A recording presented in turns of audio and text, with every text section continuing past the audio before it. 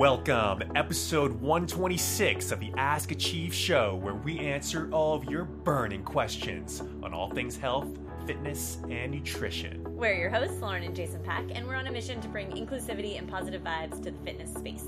Today we will be talking about diastasis, pull-ups, and meal prep.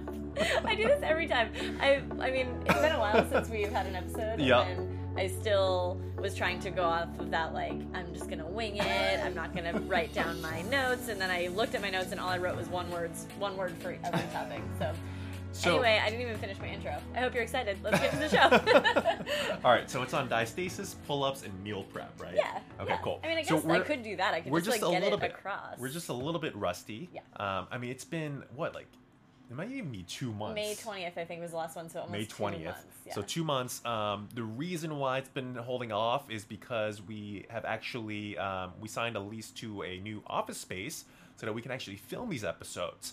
And the main impetus behind getting the actual office was because we've been recording our YouTube videos, we've been recording the podcast, basically in what is Kendrick's nursery right now. Yeah. And so it just became very non-conducive to, just wasn't a good work environment. We weren't getting our creative juices flowing. If you listen to the past 10 episodes, you'll know that we had to press pause and go get Kendrick because he would wake up from his nap. It was just not a good podcasting environment. Yeah. I mean, we would literally we would put down Kendrick's baby books and put up more professional books, and then we had to take down the what am I trying to say? The blackout curtains, and then put up new lighting. It was a whole process, and by the time we would actually get that done, obviously Kendrick would wake up from his nap, and it was just a whole ordeal. So we're okay, we need to actually get a dedicated space where we can have all of our equipment set up and just come in here and press play, because time is precious these days. Yeah. So. But then what happened is we signed the lease on May 31st. Mm-hmm. But you'll notice in a couple, or was it May 31st? Something like that. Yeah. But May 1st. May 1st. Yeah. I was that doesn't make sense. So May 1st, and then you'll notice that we did record a couple of podcast episodes, but people were being really nice about it, but being do you guys know there's a massive echo in your podcast? We were we know. The space is probably I don't know, 350 square feet total, so it's pretty tight, and it's just bare walls initially, and it was really echoey, and we're the show must go on, let's just do it, whatever. And then we would listen back, and it was the sound quality was... It was as if we were in a 350 square foot room. Right. So there was a lot of echo, so we took some time to figure out how to get some acoustic panels up here. That's what's behind us right now, and kind of all around the room and around the ceiling. It was made to order, so it actually took a lot longer than we thought. It took about 3 to 4 weeks. Yeah. So we got it in, and then I'm not handy at all, not crafty at all, and it took me a good 2 weeks or so to really get everything hung up in an orderly fashion and not just kind of haphazardly. I'm impressed that you decided to do it on I took your it own. on. You could have called my dad and been Bob, I need you. We got ceiling panels hooked up as well. Yeah. The last thing that we're waiting on is actually a couple more tripods for the video, as well as a couple more stands for our mics. Stands for our mics, and a couple of new mics actually in general. The mics right now that we're using are really sensitive, so they're actually picking up the AC unit, and we can't turn the AC unit off because it's a co-working space. So we need to get different mics. So it's been a whole process basically, and so here we are. We'll get better sound quality next episode, but we're we have to release something at this point. We've been getting a lot of people reaching out, so yeah. So we've been hearing everybody's requests for more podcast episodes. So we're thankful that at least you guys are paying attention and you want to hear us on our podcast. So I'm gonna go through and find the first question because I'm super prepared. Okay. So the first one, and actually this is just a very common question that we get a lot.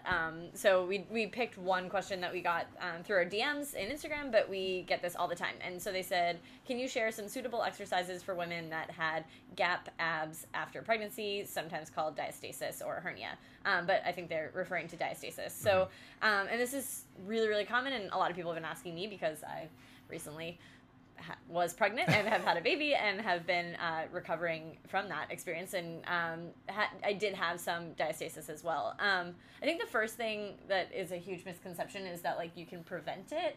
And so people are very afraid of diastasis now. When they hear it, they're like, oh my God, like my abs are going to be ruined. Like pregnancy ruins your abs and all this stuff. And you hear it all the time. And I've been very grateful for some resources that are really great out there. I went to a pelvic floor physical therapist who was awesome and really helped me out. I also follow Jessie Mundell and Brianna Battles.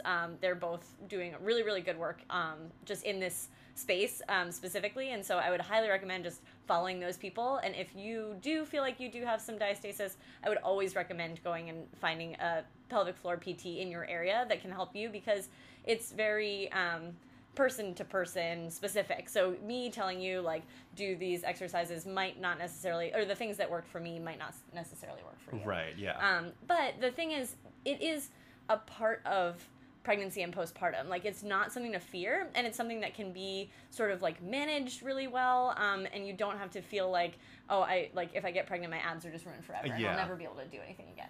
I do think that's the I think it's right a common fear. Common fear, a common fear, a little bit of a common misconception. But yeah, I mean, your stomach is expanding tremendously, right? And like that's just gonna happen, and the muscle bellies are gonna spread apart a little bit, but your body is resilient and will kind of get everything back together.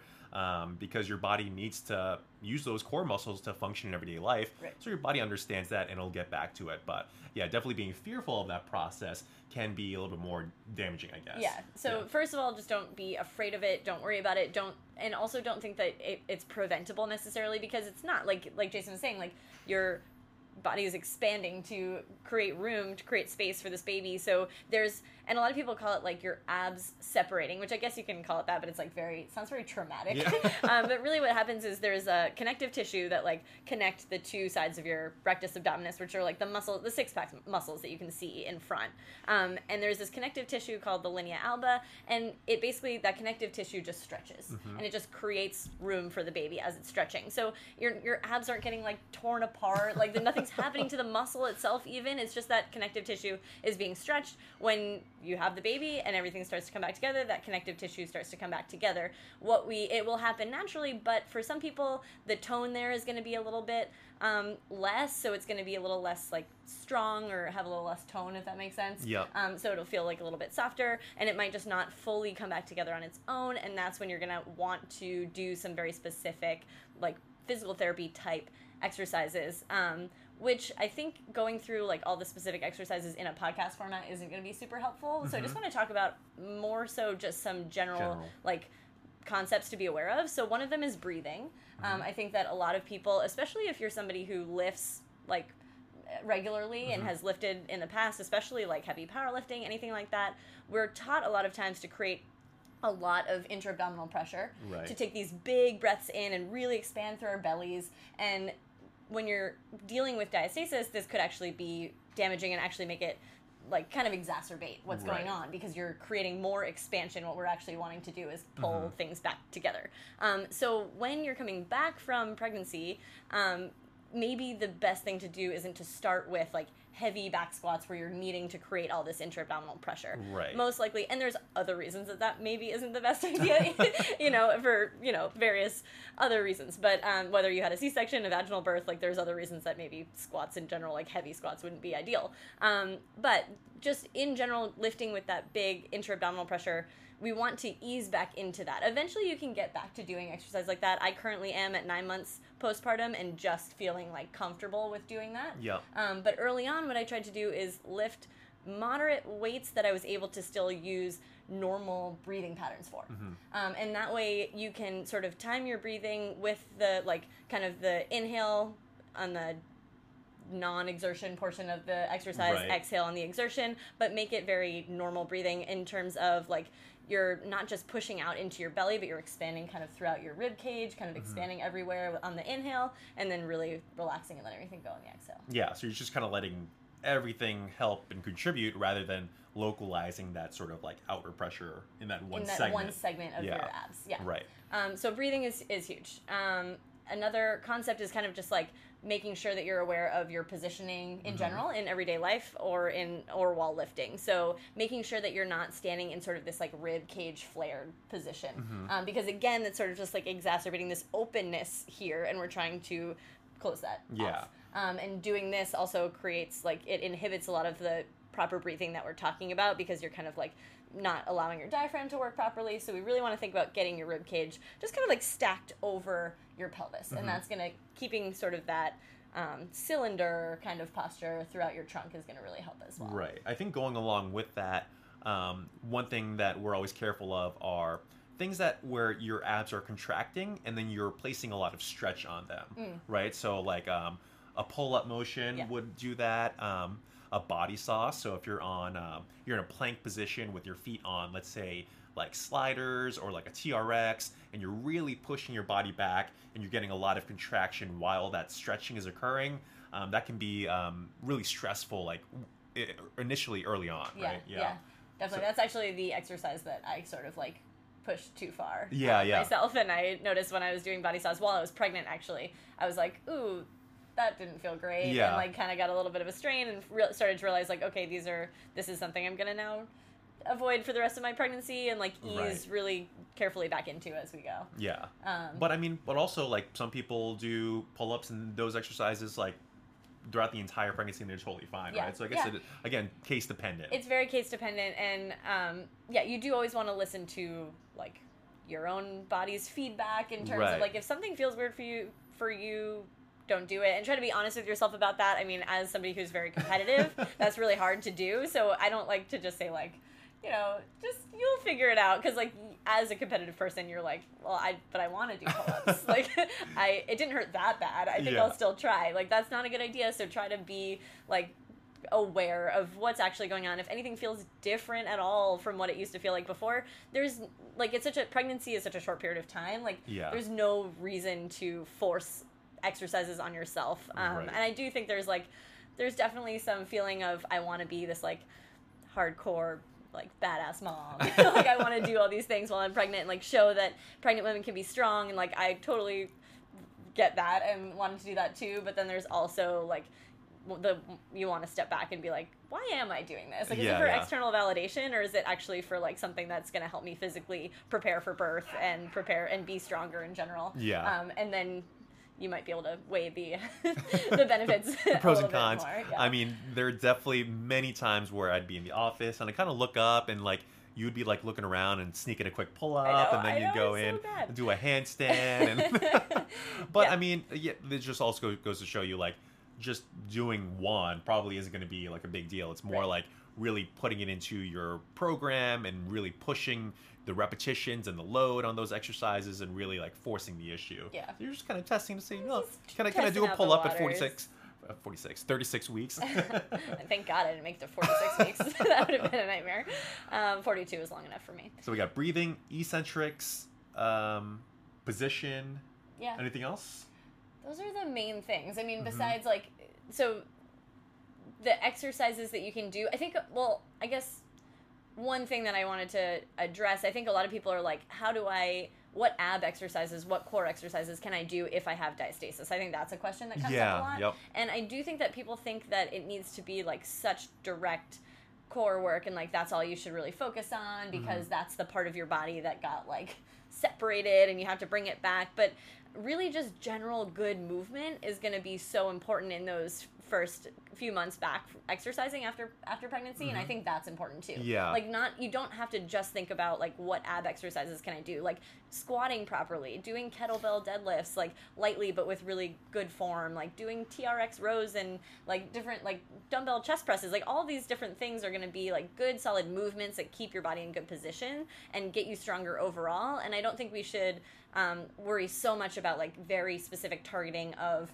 our abs at all times. Like I want you to think about a comprehensive program that you can put together, and then what you want to think of with core training is like making sure that you're not doing certain exercises that are going to exacerbate or make you feel worse or make your like separation any worse, which would be things like potentially like crunches, sit-ups, like hollow hold positions for long periods of time, where you might notice like there's a couple different ways that it might present, but for some people it'll present in like sort of a coning shape where your stomach kind of like protrudes out a little bit in like a little cone. Yeah, people always talk about that, and the first time I think that we both saw it like really happen was when it was just a nice day out. We were out at the pool, and you just kind of like sat yourself up, and it was just like, it was crazy. It's crazy, like, it's exactly like a cone, but for some reason I didn't like. I thought it was like it's coning, like whatever, but it was significant. Yeah, you'll know if it's happening pretty much. Wait, is coning or doming or both? Both. It's the same thing. Yeah.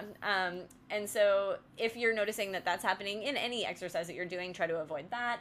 And then if you're just noticing like when you're doing crunches, like you'll be able to feel sort of in that linea alba where it is, that separation. Like if you feel like it's getting significantly more separated, obviously you want to make sure we're avoiding that. Yeah. But yeah, I think when you're getting back into a workout routine, don't focus so much of your energy on what specific ab exercises you can do. We have some that we've posted on Instagram. It's hard to explain some of them here, but we talk about like marching, wall marching, dead bugs, things where you're kind of like maintaining good spinal alignment and just like slowly moving like on your back, slowly like moving one leg at a time, maybe adding in your arms and doing like opposite arm and leg. Yeah. But very kind of like gentle core exercises as opposed to like crunches, sit-ups, bicycles, Russian twists, all those things that are getting kind of like aggressive on your core.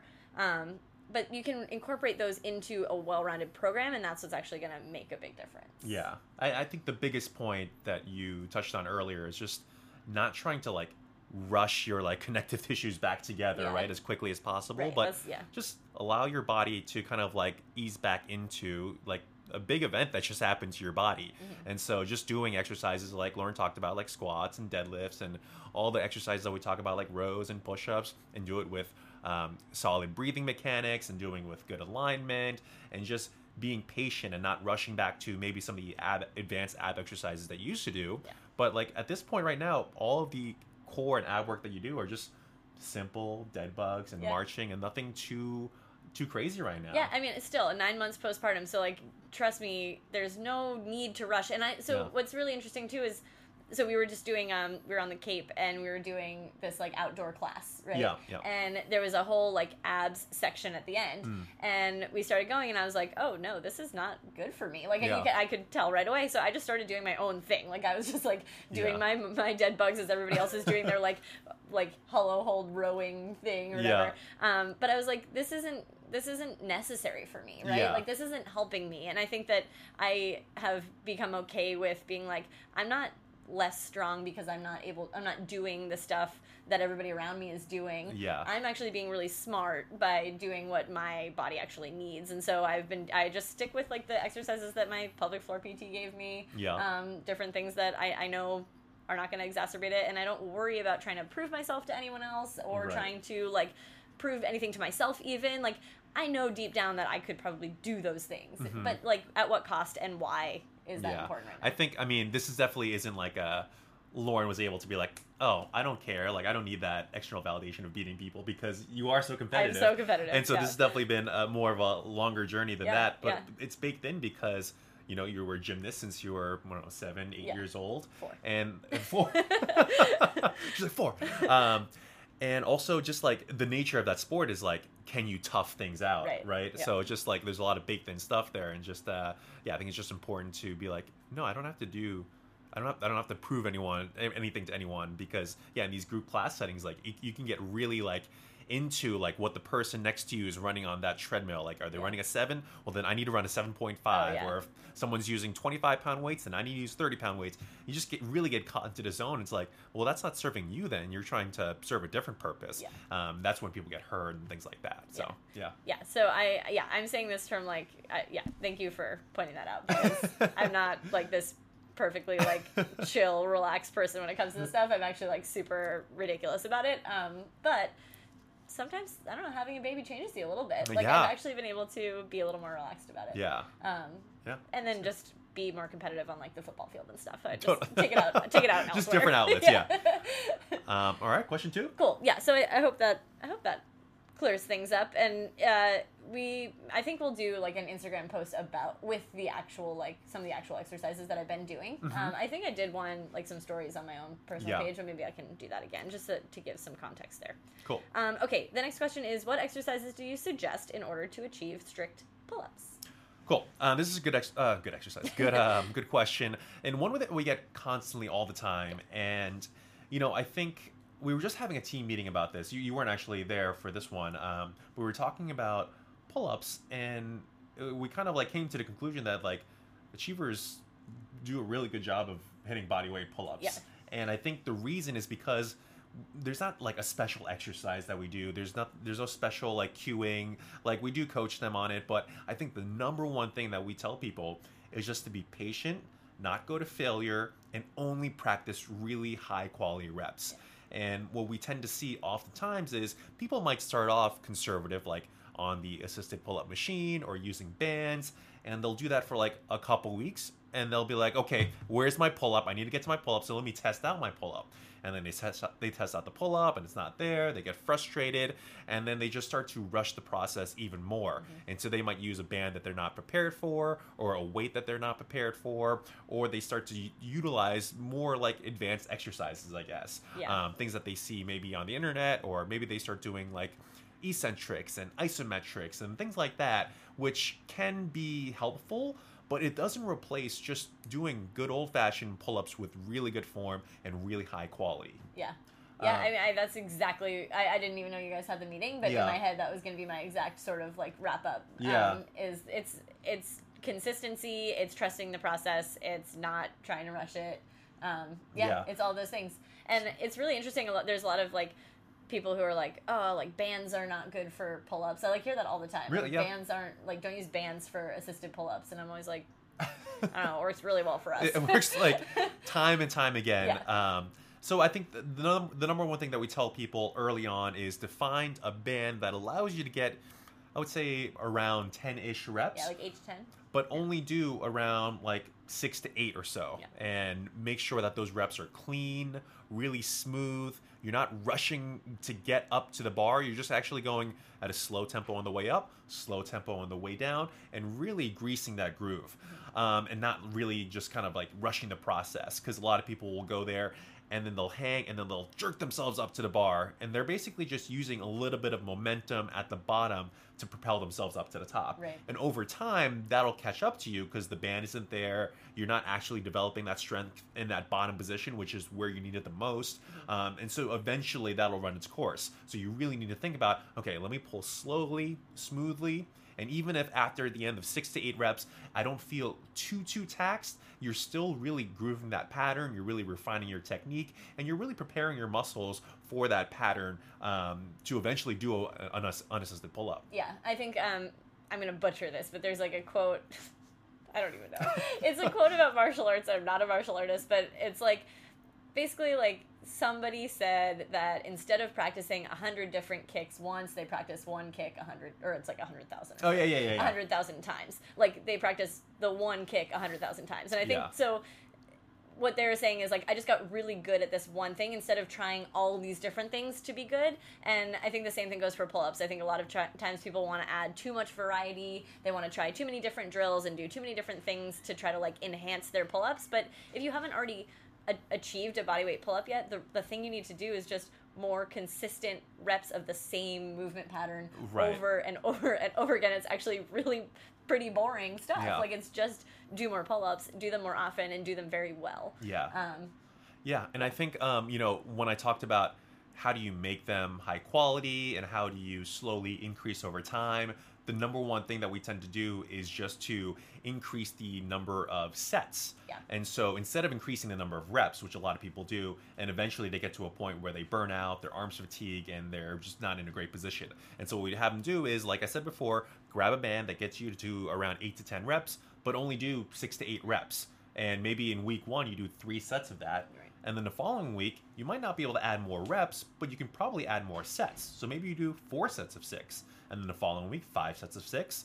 Maybe even the next week, 6 sets of 6. and then you drop back down to a different band, and more than likely you'll be able to hit a substantial number of reps. And you just kind of repeat that process over and over and over again, and it'll probably take, I don't know, maybe 6 months, 9 months, probably more even. But yeah, our members that are just patient, trust the process, don't try to rush to get their first pull up, usually get there around that time Yeah, frame. I would say, around like between 6 months and a year, depending on like Yeah, I would say where that's they probably kinda like started, 60 to 70% of people Yeah. in that range. Yeah. Some longer, some shorter, Yeah. but yeah, that's kind of like our sweet spot. We Yeah. just let them take their time with it. And so many people, when they finally do try their first one, end up getting like 2 or 3. Yeah. Because they've been like just so consistently trusting the process and using the bands and everything that they're like, they do one, they're like, that felt way too easy. Yeah. And they do like 2 and then maybe 3. And they're like, how did that even happen? Yeah. That happens a lot as well. Because again, like we've been doing sort of that, we haven't been building up to a max out necessarily. We've just been Right. working on smooth reps continuously as we go down in band size. So Yeah. usually, but before we have them try their first unassisted one, we want them to be able to do like 5 or 6 with the little 1/2-inch band. Yeah. It's like super, super thin. It doesn't provide much except for like confidence. Honestly, like it's like very little assistance. But we still are like, stick with this until you can get 5 or 6 reps, then we'll try for your first one. Yeah. And then by that point that you can usually do 1, 2, or 3. Yeah, and just rehearse it the same way. Like, put your foot in the band, step one foot off, then the other, pull slowly, lower down slowly, and just kind of repeat that process and make sure that you can replicate it with the lighter and lighter bands. Because if you start to find yourself like doing weird stuff to get up to the bar after you decrease the band size, then you know that it's probably too quick of a progression, right? If things go a little bit awry. Yeah. Yeah. All right, cool. Okay, so our last question is more of just a topic suggestion, but it was nutrition and easy meal prep. And I think this is another area that a lot of people want to sort of learn more about. Nutrition, obviously, is like a very overarching topic. So we're going to focus on the easy, quick meal prep because that is something that I feel like people are just confused about or like aren't really sure how to go about doing it. Meal prep always feels like this very like daunting, overwhelming experience. Like you have to dedicate 4 hours to prepping your meals and putting everything in Tupperware and like doing all this stuff and like, but then you'll be set for the week. And like, that's an easy thing to say. And like, it looks really cool when you see all those Tupperware stacked up in the fridge. But like, I don't know. For me, it's not realistic. I know for a lot of people, it's not realistic. Yeah, we've literally never, ever done that. No, never. No, even in my most like very hardcore about nutrition, I never even did that because I just never had the time to sit down and do all of that work at once. Or like not having the time, but just like not wanting to. No, yeah, that's true. Like, I could have had the time. I never felt like it was enough of a priority to do all of that, to dedicate 4 or 5 hours of one day. So I've sort of created my own like routine that really works for me, so I figured I'd share that, and I could also share maybe other things that work for other people. But for us, what I normally do is I pick 2, when I go grocery shopping, I pick 2 different proteins that are going to last me for the next like 4-5 days. And this is for like lunches and dinners. So 2 to 3 proteins, I pick 2 to 3 vegetables, and I pick 1 grain or carb.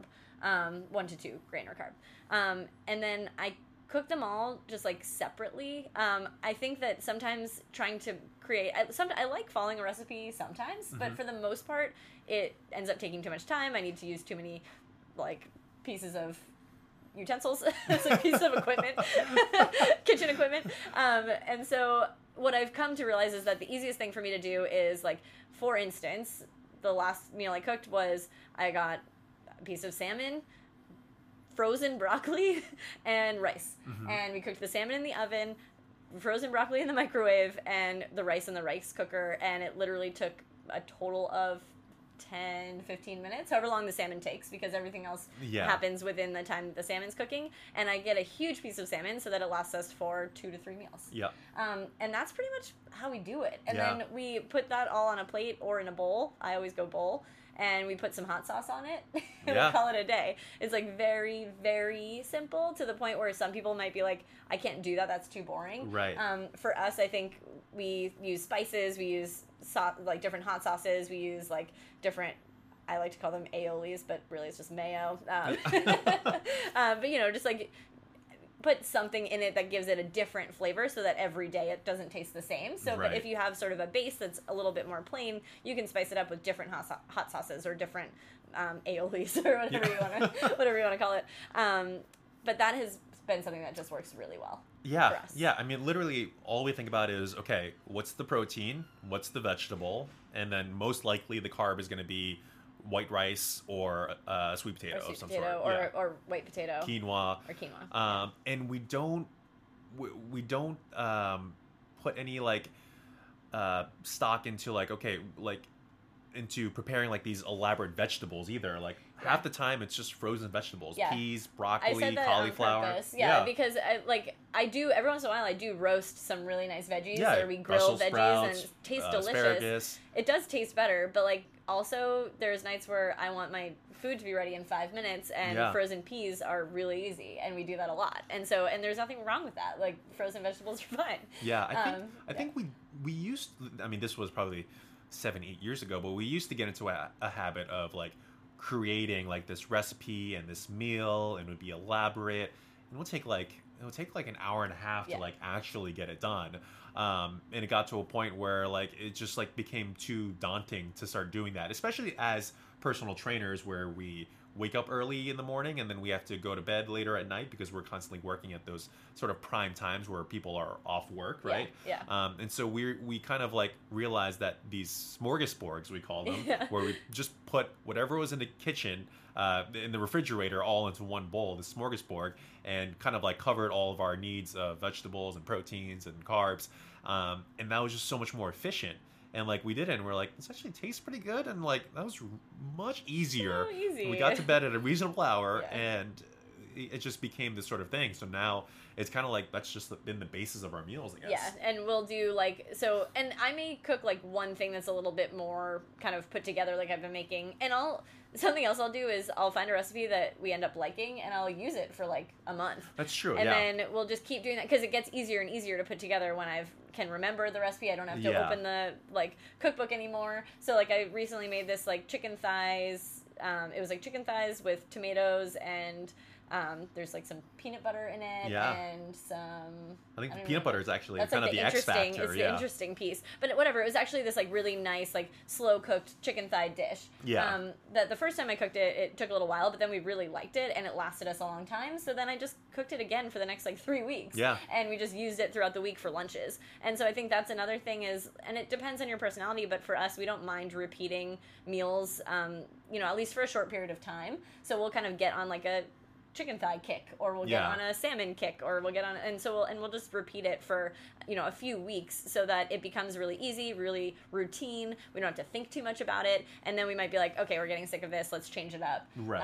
But I think that trying to be too creative, it's important to get different vegetables in. It is important to get different like variety in your diet, but you can do that in different ways. Like if you keep your bases kind of the same, like there's only so many proteins that you can use, right? Yeah. So kind of like pick a few proteins, try to have a fish incorporated in there.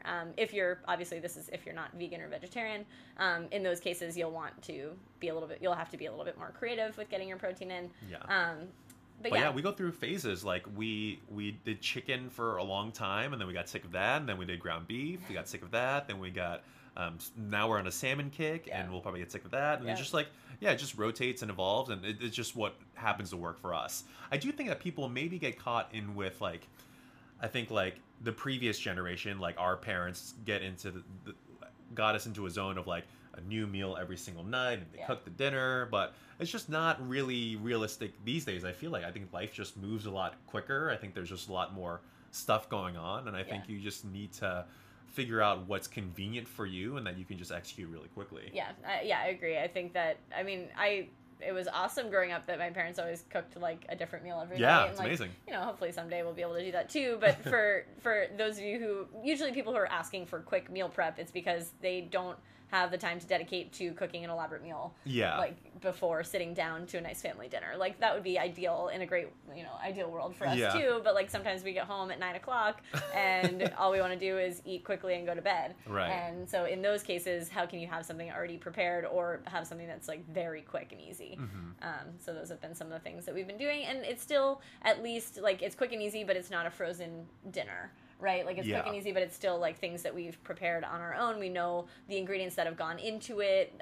We're not worried about, like, mystery oils and mystery ingredients Yeah. that might be mixed into, like, a pre-made frozen dinner or anything like that. Right. Yeah. So yeah, I mean, that's kind of it. Yeah. That's our version of meal prep, I guess. That's our meal prep, and hopefully it gives you just a little bit of an idea of what could be possible for you. Like, you don't have to obviously follow exactly what we do, but kind of just picking out this, also with a disclaimer of, we don't follow any sort of, like, diet or so, you know, some people might be like, well, how many, like, what are your macros and how many grams of this are you having and how many grams of that? Like, we are very much intuitive eaters, which is, like, a really obnoxious way of saying, like, we don't follow anything and we just kind of eat to feel satisfied and try to incorporate a lot of healthy vegetables, lean proteins, and whole grains into our diet. Yeah. It's as simple as that. So we're not paleo, keto, vegan, vegetarian. Like, we don't have, like, anything that we kind of stick to except for just quality of food. Yeah. That's what we're looking for. And it's not that, I guess I haven't really tried any sort of specific diet, but you've tried a number of different, like Whole30 was one of them. I think, did you do Atkins at one point? Atkins. What else? Weight Watchers? Paleo. No, I never did Weight Zone? Watchers. No, you always bring up Zone. I feel like that was pre. I think because my I used to crushed eat Zone bars. bars. Yeah, I would eat like, Zone bars. Like crazy. But I didn't actually do the Zone diet. Okay, yeah. But anyway. Yeah. But what was I going to say? I just thought about Zone bars and I just zoned out.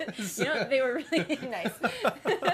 They were good too, and I really like the lemon one, which you probably hated. That's really probably my lemon least one. favorite. I Yeah. don't know why I love lemon. Okay, so So the you were reason. saying you never did any diets. Oh, I but did a you lot of did. diets. Yeah. So we're not like knocking on diets. It's Oh, just no, like no, what not we've at all. realized. It became probably more stressful for you than it was productive. Yeah. Right. Yeah. So, yeah, and I guess it goes along with your whole journey from the physical standpoint as well. I used to be a little nutty in the head. Not nutty. No. No, I just used to. I used to have a lot of insecurities, and I used to have a lot of things that were kind of like making me feel like I needed to be very extreme with both exercise and nutrition and all those things. And I have over time been overcoming that. Yeah, but I think it's very common. I mean, this is why we get so many of these types of questions, right? It's only after you've kind of like done all the extremes can you find yourself back in the middle again. Yeah, and I do think that's why I get annoyed with myself when I hear myself saying like I'm an intuitive eater. Yeah. Like I literally like say it and I feel actually like that describes what I do now, and also like 10 years ago, Lauren wants to like slap me in the face because I'm like, that's so annoying. Like, tell me how many carbs I should be eating, how many grams of protein, like how many calories should I eat in a day? Like, tell me the answer because I'll do it. And that used to be my like, I was always just like, I'll do it. Right. Like, just tell me and I'll do it. Because you're good at homework. You're good at completing assignments, deadlines. Very like, much a rule follower in life. Do it all. Yeah. Yes. So I like rules and I like people telling me what to do. But with things like fitness and nutrition, even if you are a rule follower, there's so much more that goes into it than that, and there's so much built up. For me, there was so much built up emotional baggage with all of it, and just a lot of other things that made it a plan wasn't actually helpful for me. Right. Whereas in a lot of other areas of my life, having a plan and having like really scripted out like rules is actually very helpful. Yeah. So you might actually think that you're somebody who is like, no, I like data. I like to know exactly what to do at exactly what time and all those things, because that's how I've always felt about myself in terms of like kind of following plans.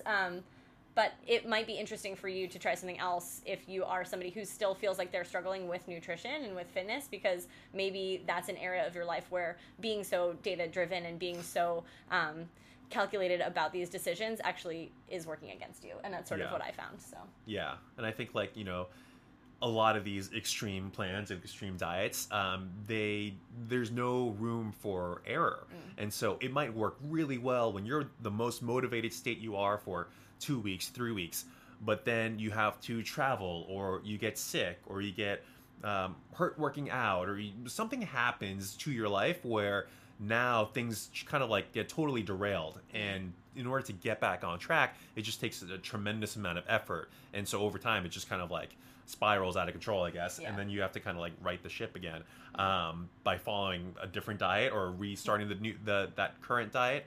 And so it just becomes tough. And so you just need to allow yourself a lot more flexibility. And I think you can take bits and pieces that you like from whatever plan that you might be following and then kind of modify it to be like, okay, if I do 80% of this plan, then it really fits my lifestyle. I don't have to be 100% on. Yeah, actually, that's a really good point. And I think that's kind of how we came to eat the way we do. Yeah. Because I was like, the last sort of like iteration of any sort of diet I did was kind of like Whole30 paleo kind of thing. And I actually liked eating that way. I just didn't like feeling like I was failing if I didn't eat perfectly that way. Yeah. And so what we ended up doing is like, and I also felt like it wasn't enough, for me personally, it wasn't enough carbs, like in general, where I was feeling very sluggish. I was actually really overeating protein because I was like feeling extremely hungry. Right. Because I wasn't getting enough carbohydrates. So I was eating like a lot of meat, like way too much meat. And so I just was like, you know what I'm going to do? I'm going to like eat a little bit less meat, and I'm actually going to have a little bit of rice. And like, or maybe I'm going to have a white potato, or maybe I'm going to incorporate a little, like, I'm going to have a sandwich every once in a while, like have a piece of bread. And so those things actually, over time, as I started to be like, I can still use some of the principles of paleo, which I love, which are like trying to go for, whole foods that are actually exist in nature and like are not prepackaged in a box, and like I'm not eating like Cocoa Puffs or whatever, like things that don't really exist, but I'm also allowing myself a little bit more freedom in terms of grain selection, and I'm gonna not worry so much about like certain. It was mainly with grains. It was mainly with grains. Yeah. I'm trying to think of what else. Alcohol. I don't mind a glass of wine or two every night. No, just kidding. That's a little aggressive. But yeah, so certain things like that where I was like, these things actually feel a little bit better in my lifestyle. And so like we kind of just evolved to have what works for us. Yeah. But it kind of evolved out of a diet that was generally feeling really good, but was feeling a little bit overly restrictive. Yeah. Yeah. Yeah. So that went all over the place. But I think we got some of the meal prep stuff across. And then and again, this just goes back to, we try to limit the amount of nutrition questions that we take, I feel like, because we know that we can't just give one answer without making sure that we cover a lot of different bases, to make sure that we give more context, to make sure that we tell people this is based on what we've experienced and what we feel as though helps our members out. But there's just so much more to it than just like, here's a meal plan, or here's your macro ratio, or here's this. It's just way too nuanced in that, and so we want to respect that. Yeah, absolutely. Cool. All right. Well, I think those are all of our answers to your burning questions for today. So thank you so much for sending those over the last 2 months. We appreciate it, and we have plenty to go off of from here on out. But we'll probably be asking you for more just to keep things fresh and flowing. Yeah. So this is I don't even know if I mentioned this in the intro, but this is the first time that we've actually started video recording the episodes, right? So yeah, right now in front of us there are 3 different cameras. I thought the tripods were going to come, but literally we've got a camera on some boxes and books and cardboard paper. Like it's pretty makeshift right now. A roll of tape. We've got really we really MacGyvered the situation. Yeah. But we had to make it work because we wanted to bring the podcast back. Yeah. So it's happening. But yeah, we're really excited to get things going again and to really get started again. Yeah. Cool. I totally interrupted my sorry. outro. I don't even remember where I was. I think I was at, if you like the podcast and you wouldn't mind leaving us an iTunes review, we'd be super grateful for that. And until next time, peace, love, and muscles.